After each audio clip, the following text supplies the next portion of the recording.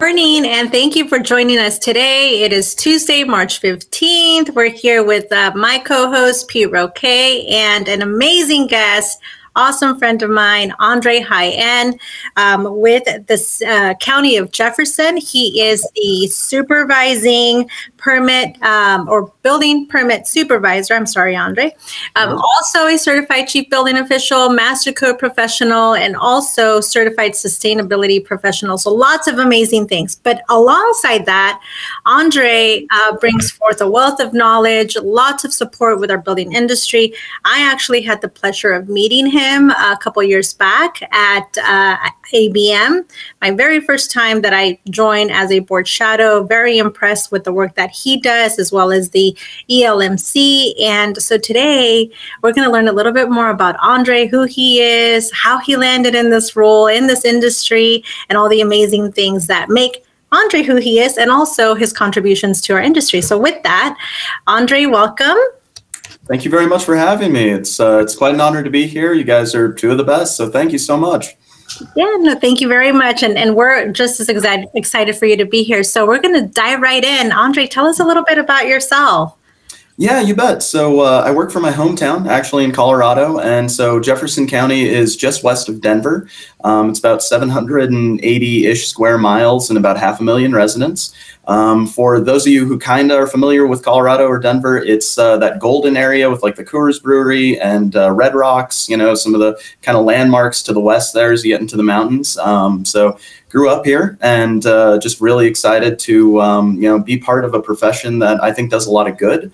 Where I work is geographically very diverse, and we have stuff to worry about with wildfires. We have stuff to worry about with being a part of the city, the Denver metro area, and making sure that we have a lot of different interests represented in that. And so I feel great about being able to work for my community in a capacity that helps me keep people safe.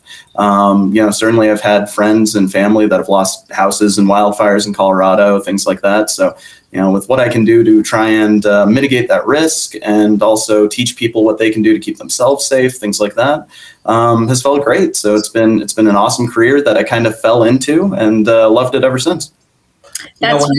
So when you say you fell into it, we normally try to get the origin story on when you were a little kid. What did you aspire to be, a building official or work in Jefferson County? So what kind of led you into this industry?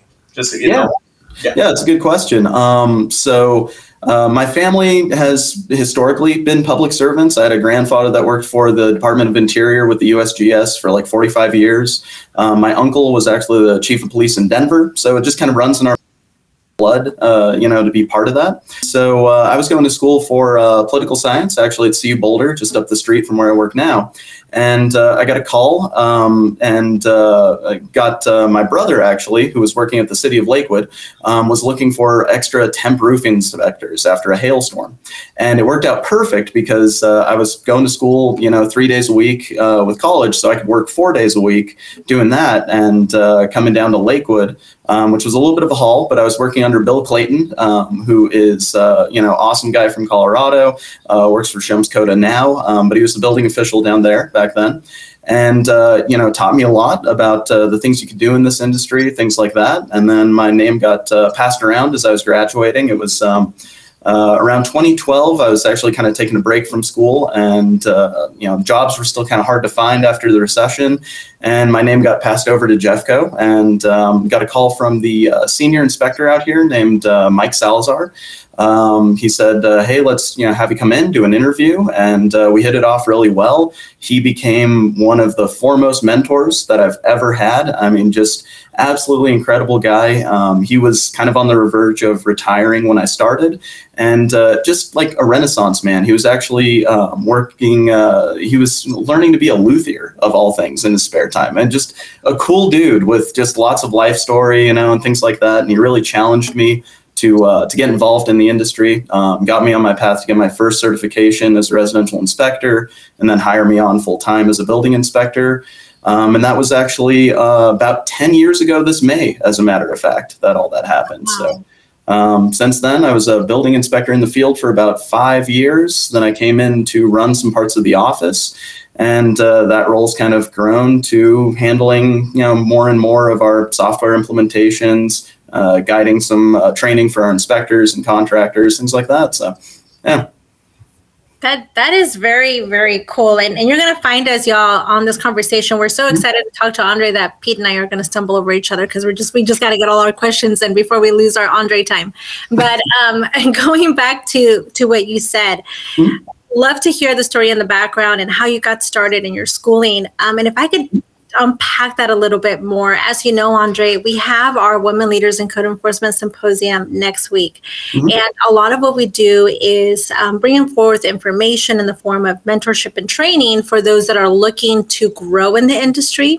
We are all inclusive. So even though we are the Women Leaders in Code Enforcement group, we do pull in all of our new and up and coming talent and our existing talent, if you will.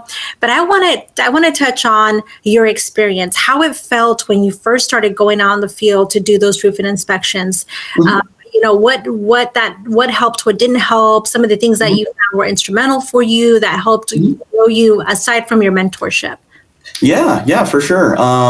So my family, I guess on my dad's side, they were craftsmen. They focused mostly on fine carpentry, some interior design work, things like that. So I'd kind of grown up in the wood shop as a kid and went to school just kind of for other stuff. Like I said, I had a bachelor's in political science, and I'm actually working now on a master's in public administration.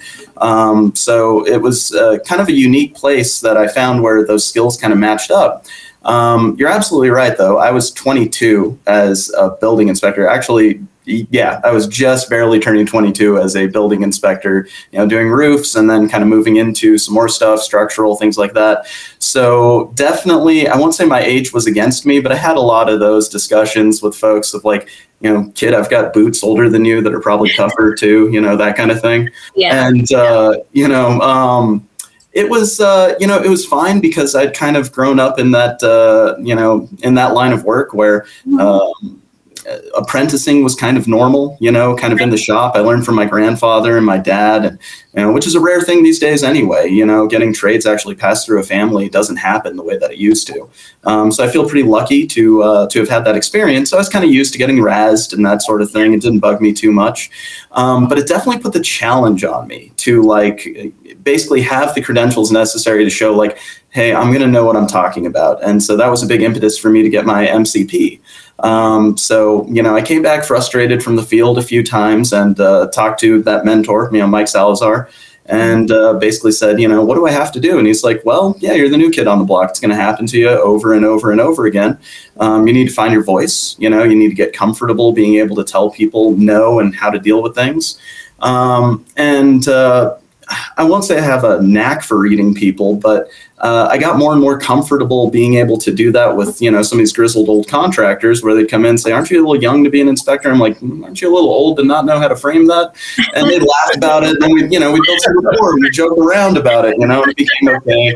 But then obviously some people are wound a little tight and you can't do that with them. Your phone call's going to go to the boss if you try and pull that with the wrong person. You just got to, get to know and get that rapport built so you can have those conversations and be direct and say, hey, man, I'm really sorry to do this, but I understand you've been doing it this way for 20 years. It's been wrong for 19 of them, but we're going to get it right today.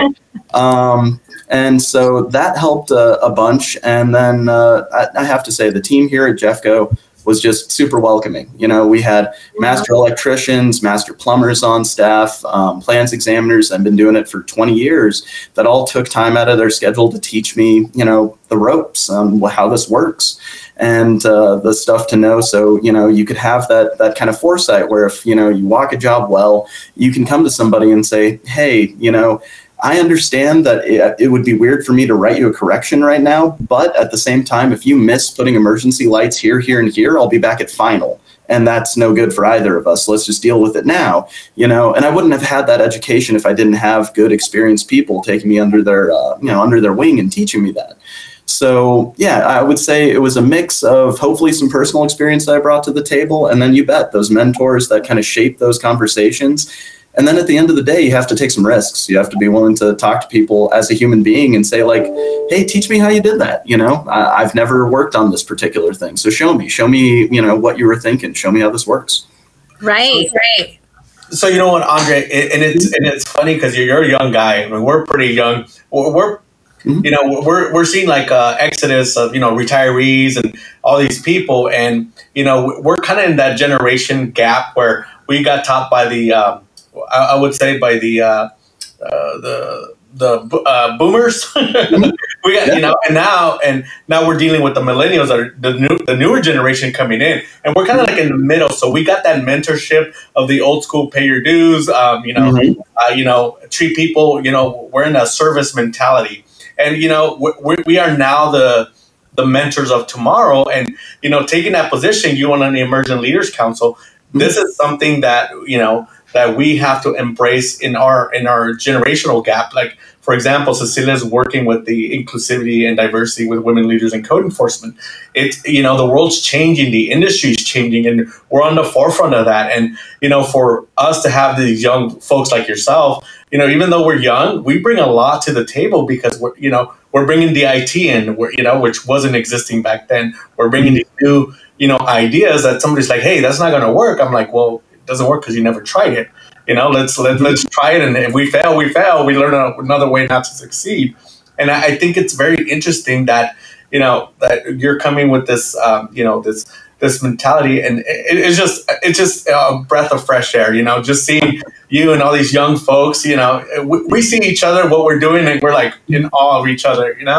Oh, yeah, man. Absolutely. I love tuning into your guys' show because the way you guys discuss these issues is exactly right. I think it's things that a lot of us in this in-between sort of generation have kind of preached in a lot of ways. I've taught a couple of classes on this same issue of what does the building official of the future look like? And it's somebody that certainly I can say in my own jurisdiction, the skill sets needed to be successful in this line of work have really evolved, and they're going to continue to evolve. And same thing with the credentials necessary to be a building official or, to run a department or things like that. I've always said that, this job kind of bridges between blue collar and white collar work.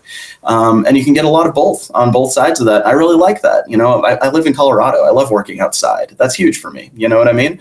But at the same time, there's parts of this that you have to be able to come in, run the office, talk to people about software adoptions and ask the right questions to make sure your team's going to be successful being able to use it, and then being able to train your folks on it. It takes that intimate skill set and knowledge. And, you bet we grew up, I still remember using a rotary phone as a kid and things like that, and having to remember numbers and keep quarters in my pocket to make phone calls. That was normal.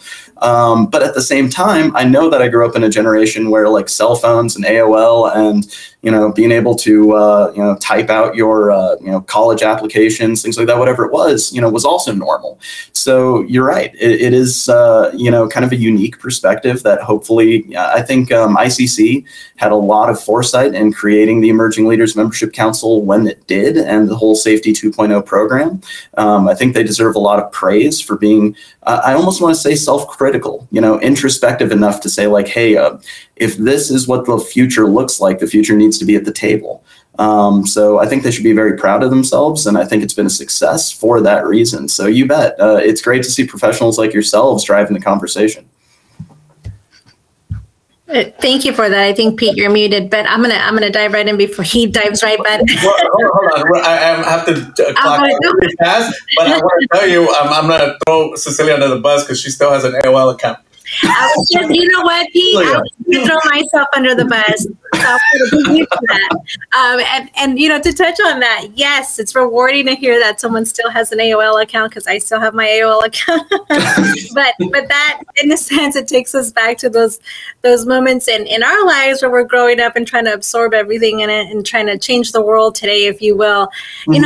I really liked a lot of the things that you said, specifically the whole, hey, you've been doing this for 20 years, 19 of them have been wrong, let's not do it. that way anymore, because it's so true. We get so set in our ways in this industry, especially with old school mentalities, and no harm, no foul to them. It's just kind of the way that they've known to maneuver through the industry. But this is why it's so critical to have these new, fresh perspectives come through, and new succession planning for the future. And I think there is a vital component to consider. As Pete said, we have this mass exodus that's looming over us of, all that wealth of knowledge in the building industry that's going to be leaving. And it's up to us that are still here, that are growing in this industry, to be able to plan ahead, to get some plans in place so that we start building up that workforce, if you will, for building industry leaders in every facet of the building department operations. So keeping that in mind, I want to dive into the Emerging Leaders Membership Council, because I know that when I went to ABM, I was super impressed at the group, at the ELMC board, at what y'all were doing. And I remember telling Chris Bridges, I want to be a part of that. I want to know all the things. I want to know how I can help, how I can give back, because it's so important. So I want to talk about the ELMC, if you can tell us, Andre, what that's all about, why it's so important, and why it's important to get involved with the ELMC. Yeah, you bet. So I have the honor and benefit of having been there in the room since it was first floated to the first group of shadows about creating this program.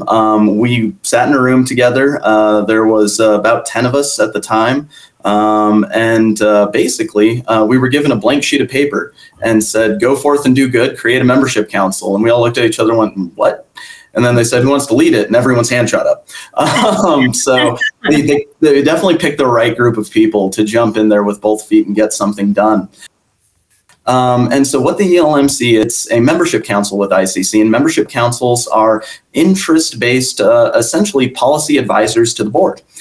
There's other groups like the Building Membership Council, which used to be the Building Officials Membership Council, Sustainability, Global, PMG, which is Plumbing, Mechanical, and Gas. There's a mix of these organizations here, and they're meant to represent opportunities for you to, learn about more of what you can do with ICC, guide conversations on topics and issues that you might bring some expertise to. And in our case, they wanted to facilitate one specifically for developing young leadership and bringing it in. They were looking at the same thing. I'm sure you guys are referencing, that National Institute of Building Sciences survey back in 2014, where it was showing something like 70% of all existing building officials are set to retire within a 10-year time frame. And, Lord only knows what COVID, did to that for a lot of people in making that decision to retire. But I know that the transition's about here, for my office and some of the offices around me. So you bet we're at that position where we need to do everything we can to preserve that institutional knowledge that's about to leave the industry. You hear from these folks, and it's amazing what you get to hear, because the leaders of ICC that, they're running the show today were the same leaders that amalgamated the legacy organizations into what ICC became. And that fight, that process meant quite a bit for shaping the culture of code development, code enforcement in the built environment to this day. And, being able to preserve the understanding of what it was like to be able to go through that process is part of the reason that I think ELMC was created, is so they could develop talent in ways that they could, assign to future leaders. And you can see that right now. Ben Bredmore was a guy sitting right next to me in that same room when we started this whole thing, and now he sits the board. John Hutchison has been with us for a few years now, and he's running the Residential Code Energy Development Committee. That's huge. These are people doing great things. Yeah, I'm very proud to call these people colleagues. And I think it stems from this desire to share that information. And sure, the battles that maybe the future leaders of ICC are going to look a little different. We're not going to be looking maybe as much as our domestic politics, about keeping these organizations or, reforming them, but rather questions about things like, intellectual property abroad, and a more global presence. It's clearly the direction ICC wants to go. So, they did a great job amalgamating these leaders, and I think that what they did is they got really good in ICC about being able to develop talent to be what I call quarterbacks, people that can run their department, and help bring technical knowledge back and teach contractors, right? really good at developing those skills. But the next thing they wanted to do is take a quarterback and turn them into a coach, turn them into the person that can then field the whole team, see the broader picture, help develop that, raise the profile standard where we're talking to things outside of our normal bounds as code officials, right? And so I think that's exactly where their focus was. And I think that's what we've successfully started to create with the LMC.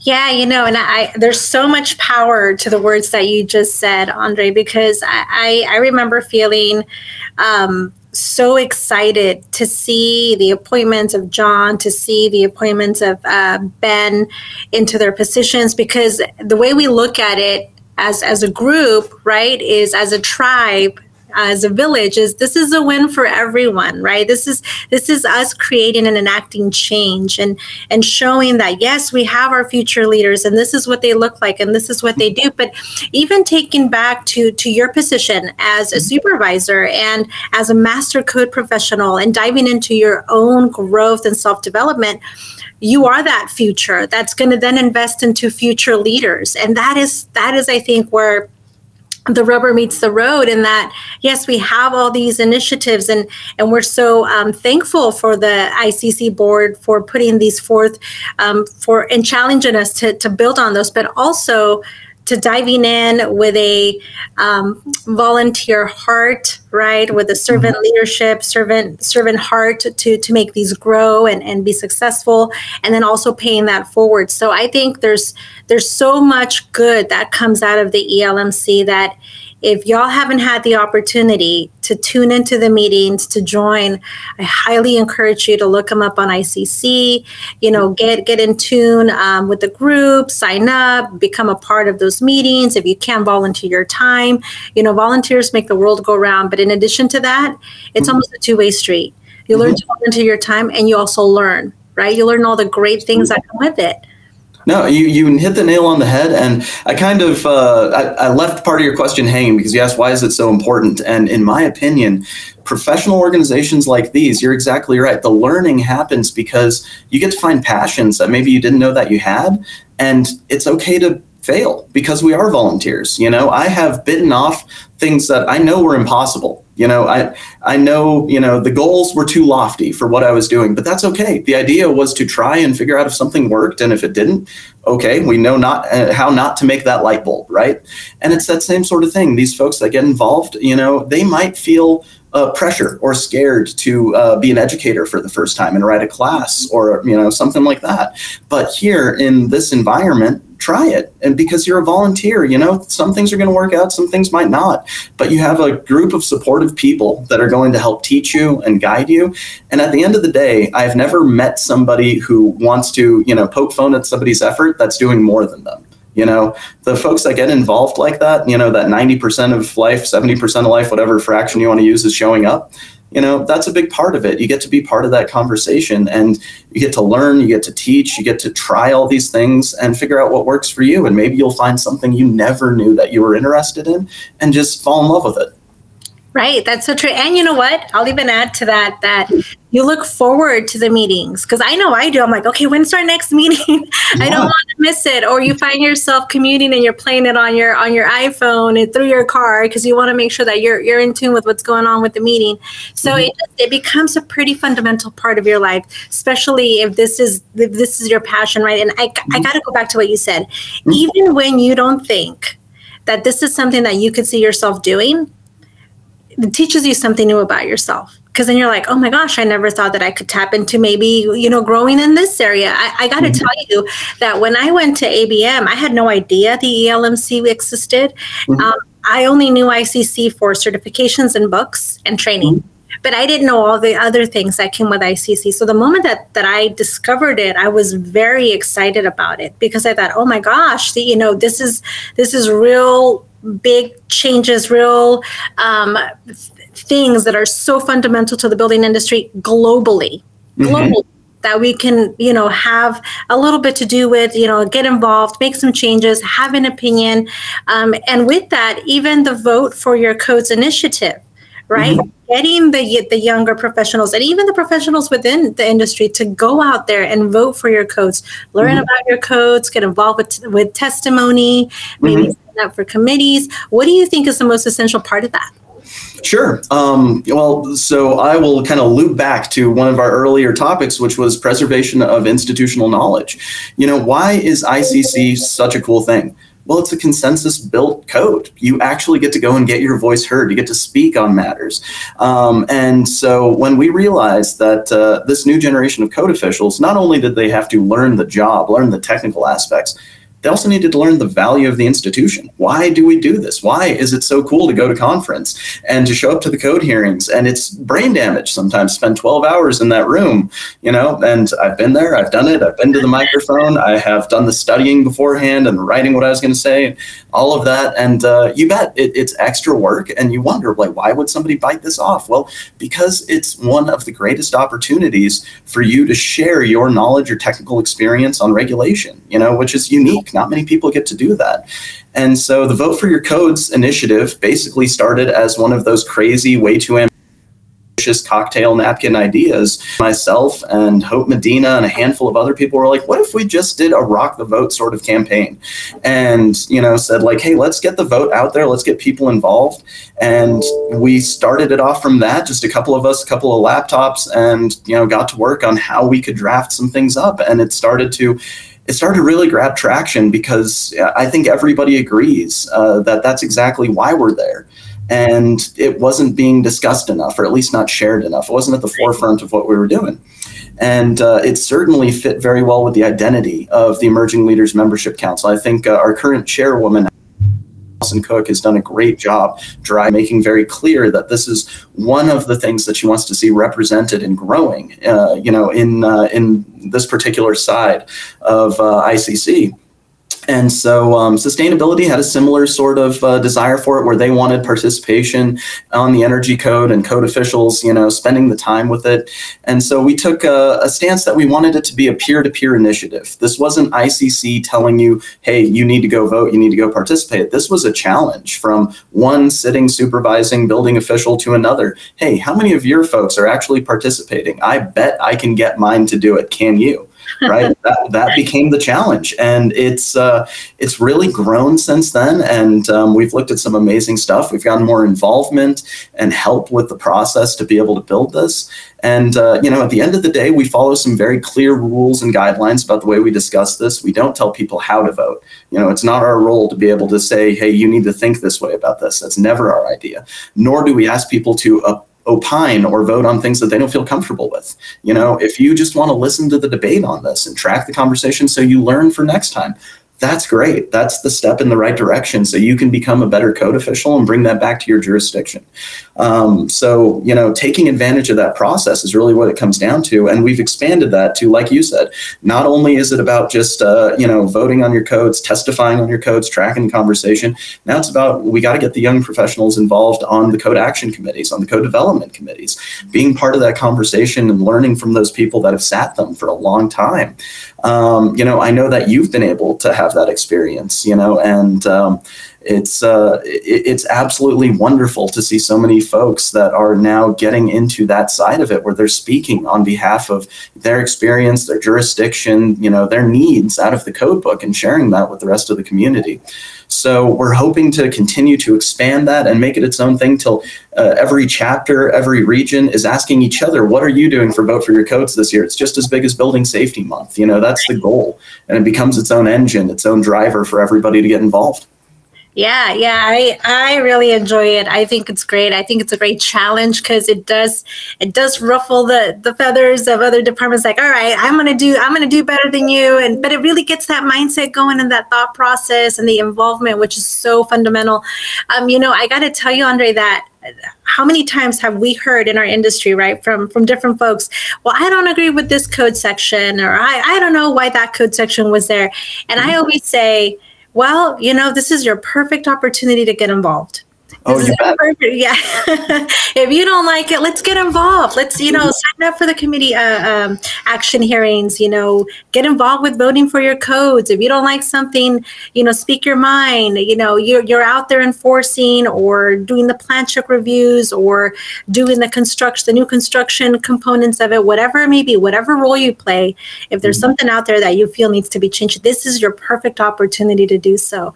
The ICC makes it so easy to get involved with that. I mean, it's, you want to be a part of it. Come on, let's go. Let's do it. Let's get it done. So I think that is one of the things that I learned in getting involved with the community action hearings was, okay, I love the IPMC. It's my jam as a code regulator.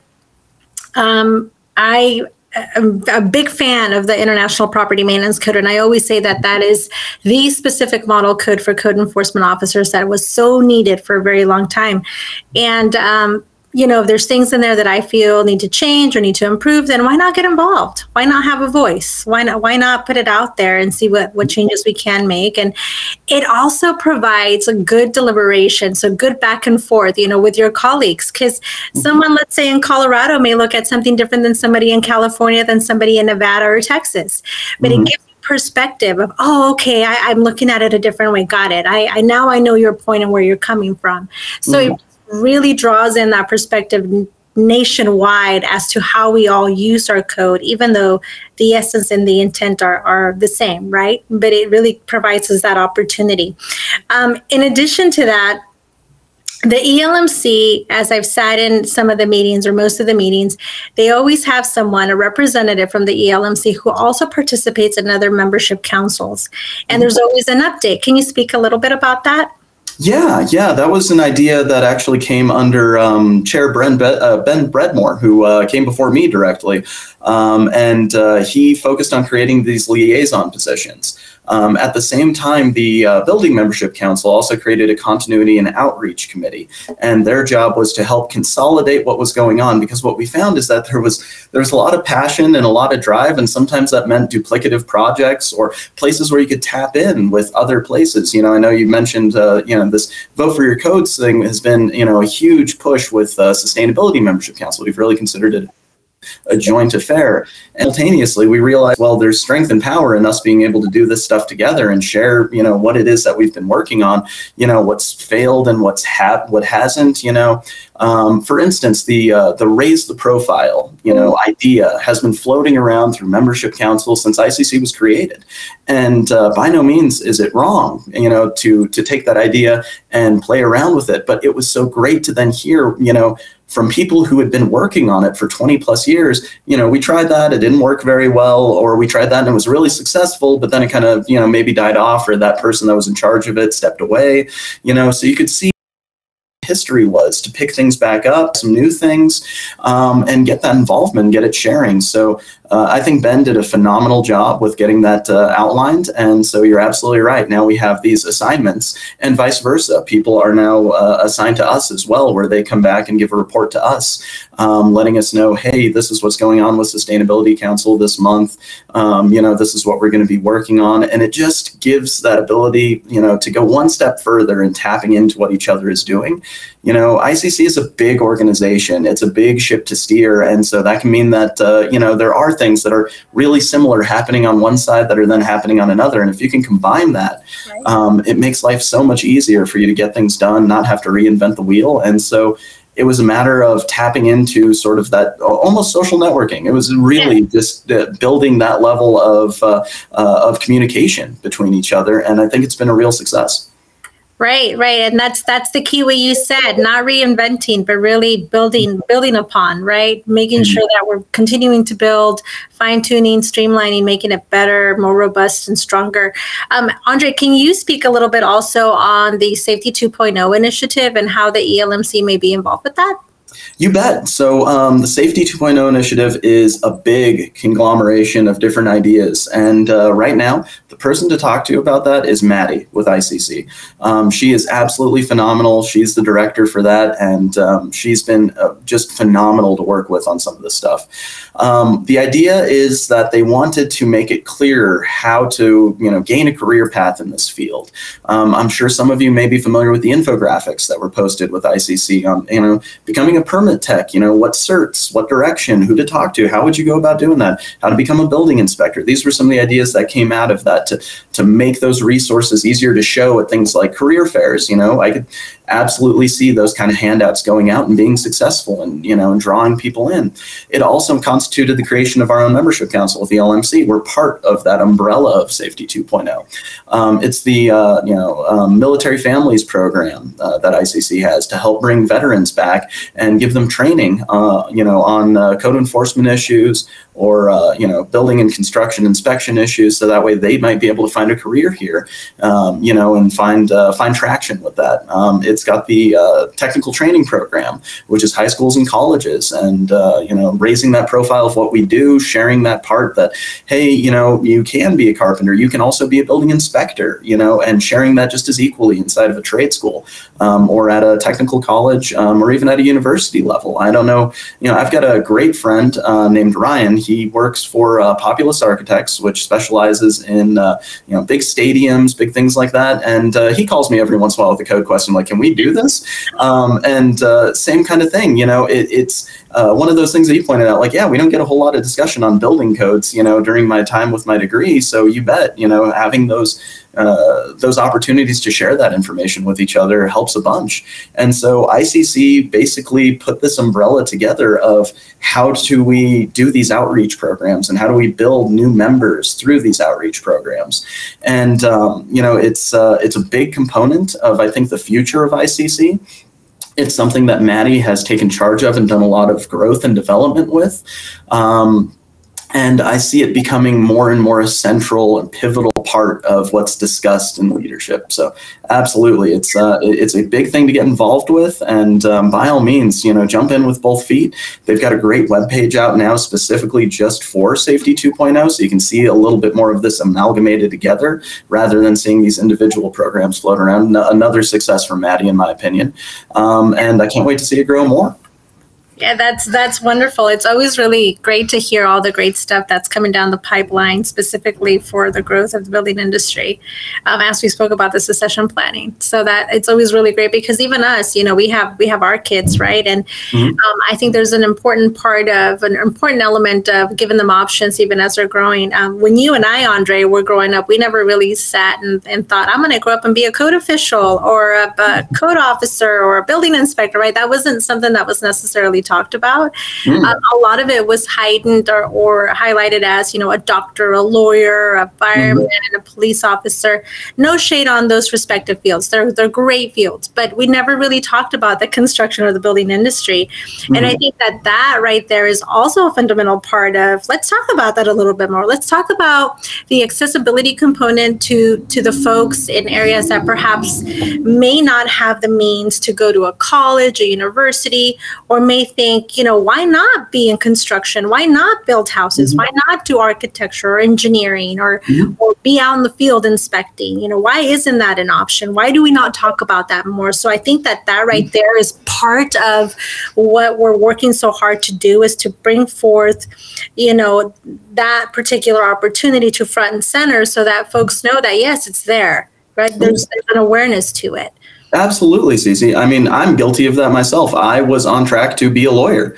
I was going to school for political science. I did debate in high school, mock trial in high school. I went to college on scholarships from doing those things. I was on the competitive team at CU. That was very much my direction. And then, I basically pivoted and realized, that's not the way I want to take my life. And I want to do something in a different direction that's a little bit more direct with people and helps them, in a different way. And you bet.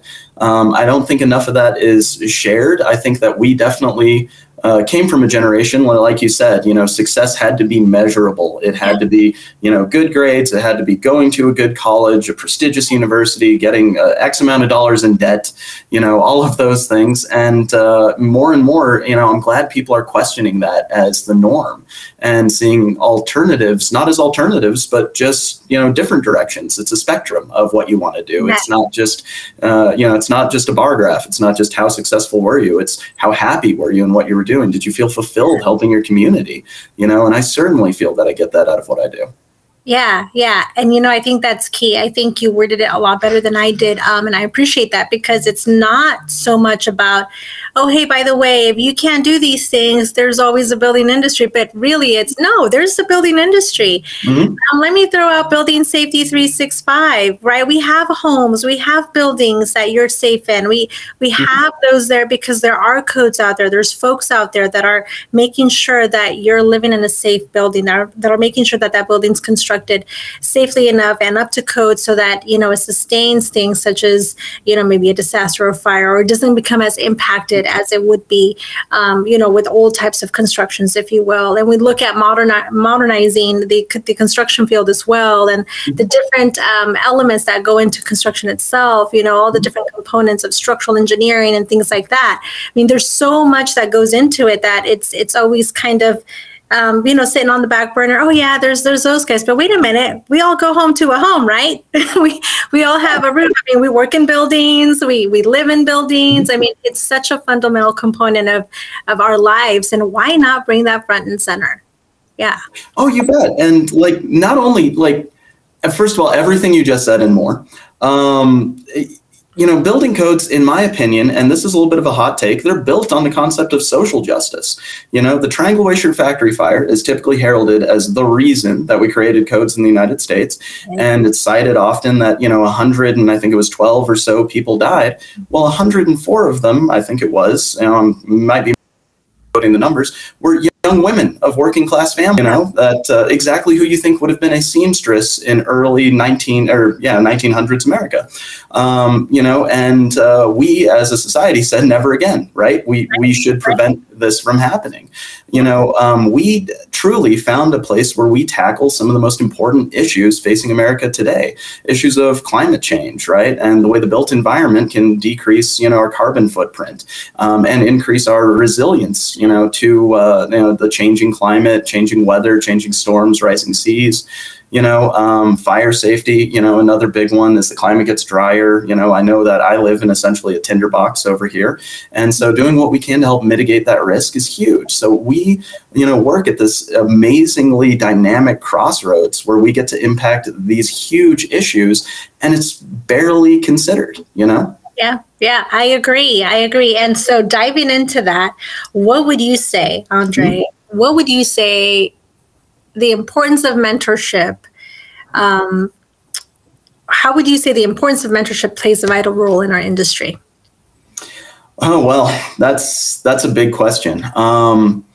I think that first and foremost, we've already talked about the institutional knowledge. We've talked about being able to pass along that information. I think as mentors for us forward, being able to share that with the next group of people, like you said, it's not that it is, well, if you can't do this, it's the building safety industry or construction industry. It is, no. Construction industry is playing a pivotal role, being able to sing that song, bring that to people, and explain that we need to look at the world in maybe a different way than we have previously. Things are changing. I think that, we have a responsibility to make sure, obviously, that we're not in the same position in 20 or 30 years when we're all looking to retire, that we're not looking for that next group of young talent, but we've kept this conversation going regularly, that we've gone the extra mile to engage those new kids, bring them in and say, hey, if you want to change the world, this is a good place to do it. Does it look necessarily in the outside as, sometimes the most exciting or sexy thing in the world? No, not always. But at the same time, the fact of the matter is that there's a lot of reality in what we work in that's going to change people's lives. I also think, that we have a responsibility to diversify our own skill sets. I think that because we were pushed in such a direction about, hey, grades and education and all of that, I think we're very attuned to ideas of lifelong learning. And that undermines that old idea of, hey, we've been doing this way for 20, 30 years and it's good enough for government work. We don't need to change anything. I think we like to question that convention and say, how do we improve these processes? And I think that is a lot more inviting to a lot more people and a much more diverse group of people. I think that's evident with ELMC and looking at leaders like yourselves. We bring more people of color, more women into the fold with, these issues, specifically because they are more attractive, professional paths than they used to be. And I think that's exactly part of the reason why. I think that's part of our responsibility. Yeah, I couldn't agree more. And, I got to say, we have to give Mike Salazar a big shout out because he was a big component of your journey as your mentor. And I think that he also helped you become who you are, and that you're now paying that forward as a mentor yourself. There's a cool quote that I really enjoy that says, a mentor is not someone who walks ahead of you to show you how they did it, but rather a mentor walks alongside you to show you what you can do. And that right there is why we do what we do. That right there is why so many hours are invested in volunteer work to help push forward, promote, and raise the profile of what we do in this industry, and to really build that future workforce within our building safety industry. I want to go back to some things that you said, because I always like to highlight a few things that I pick up from our conversation. So you said something at the beginning, Andre, about taking risks. Mm-hmm. Taking risks is so important. The risks come in the form of being uncomfortable. It's almost, if I could compare it to maybe a caterpillar, right? Mm-hmm. Being uncomfortable, you're growing, you're kind of coming out of your cocoon, you're spreading your wings, you're learning a new way of doing things, flying out into the world. It's not always easy. It's not always comfortable, but the end result is always great. And so when you take those risks, you'll learn how to dive into areas that perhaps you didn't know you could tap into. You unlock the potential that you didn't know you had, and you solidify the relationship with your mentor that becomes a mentor for life. And that is the most rewarding part. And in addition to that, the art of wordplay. I always say that, in our field, we have to master the art of wordplay. As you mentioned, Andre, every interaction we have is going to be different, and we have to learn how to be chameleons in this field. Some interactions we can joke around and razz each other here and there, and others are going to be a little bit more fine-tuned. But we still need to learn how to, master the art of wordplay, because that is what is essentially going to help us maneuver through our building industry journey. And in addition to that, get involved. How do we get involved with the ELMC? How does one apply to be a board member? How does one apply to get involved with being a volunteer? Who do they reach out to? Absolutely.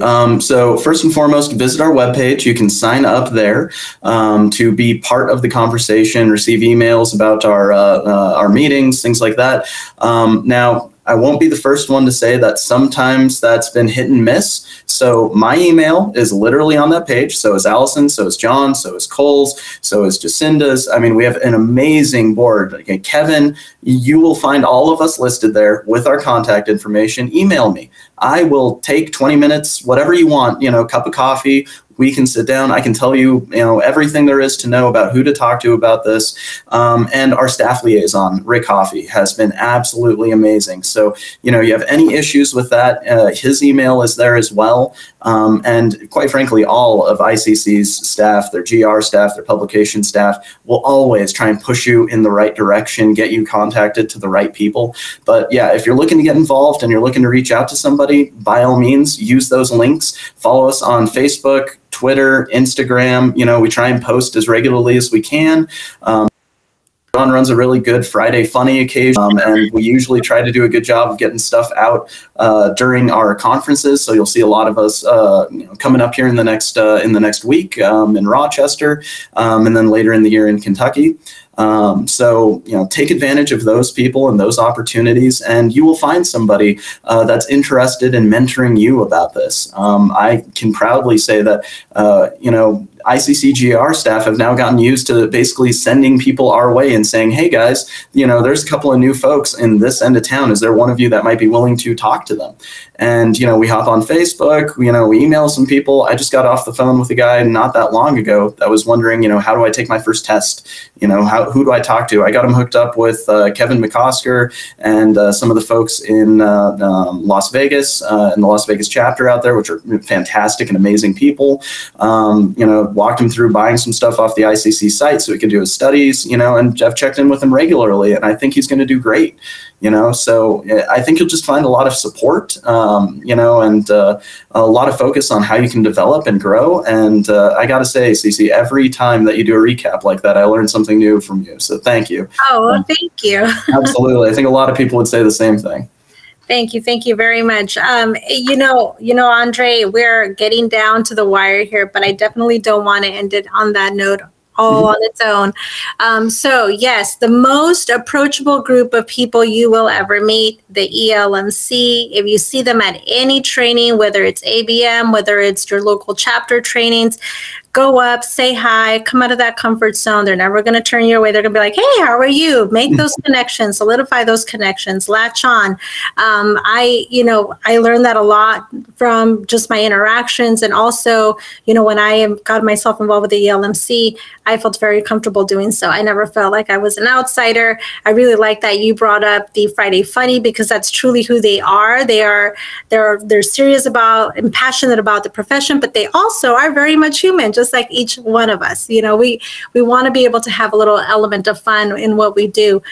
So any last parting words that you would like to share with the world? Any words of encouragement, anything that you think would be fundamental for those that are listening to us today? You bet. Well, first and foremost, go in the world and do good, whatever you want to do. Try to be the best at it that you can be. And I think that if you focus on that, I steal words from Ron Swanson when I hire people, which is be on time, be honest, and do your best. If you do those things, then really everything else tends to fall into place. Show up, be involved, be part of the conversation. Whatever it is that you're doing. But if you're looking at this industry, or you're looking at professionals like CC here, like Pete, amazing people that are doing a lot of good with their time, truly. It's important to just realize that that's just it. You get 8 hours a day to work. Typically, I'd put in 10, four tens, but hey, whatever. You get 8 hours a day to work, you get 8 hours a day to sleep, and you get 8 hours to decide what kind of human being you're going to be for the rest of your life. Yes. So take advantage of it. That's all I got. There's always time. There's always time. We always make an excuse of, I don't have time. There's always time. Yes. You can find the little wedges of time. So with that, thank you so much, Andre. It's been such a pleasure to connect with you. And thank you so much for taking some time to hang out with us. Jefferson County is very lucky to have you there. And we look forward to all the additional amazing things that you're going to do in your own professional journey, but also a part of the ELMC and in the future of ICC, because I'm pretty sure there's more of Andre high-end that we're going to see. So very excited for that. Thank you, friends, with that. And with that, we're going to go ahead and wrap up our show. Thank you, Cece. It's been an honor. Likewise. Thank you too, Andre. Let's see.